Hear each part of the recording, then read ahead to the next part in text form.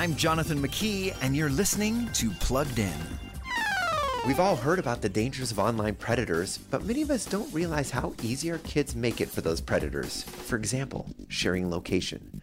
Let's talk about Snapchat, one of the most popular apps kids use to keep in touch with their friends. And when I say friends, I'm using that term loosely. By friends, I mean anyone who has sent them a friend request, which for the overwhelming majority of young people today includes people they've never met. That's right, the next John Wayne Gacy could be friends with your kid. Here's where it gets scarier. If your kid uses a fun feature called Snap Maps and don't filter out certain people, then all those friends, including that one creepy guy, can now see where your daughter is anytime she's using the app. Have you talked with your kids about their location settings? For more about these screens in your kids' pockets, visit us at pluggedin.com/radio.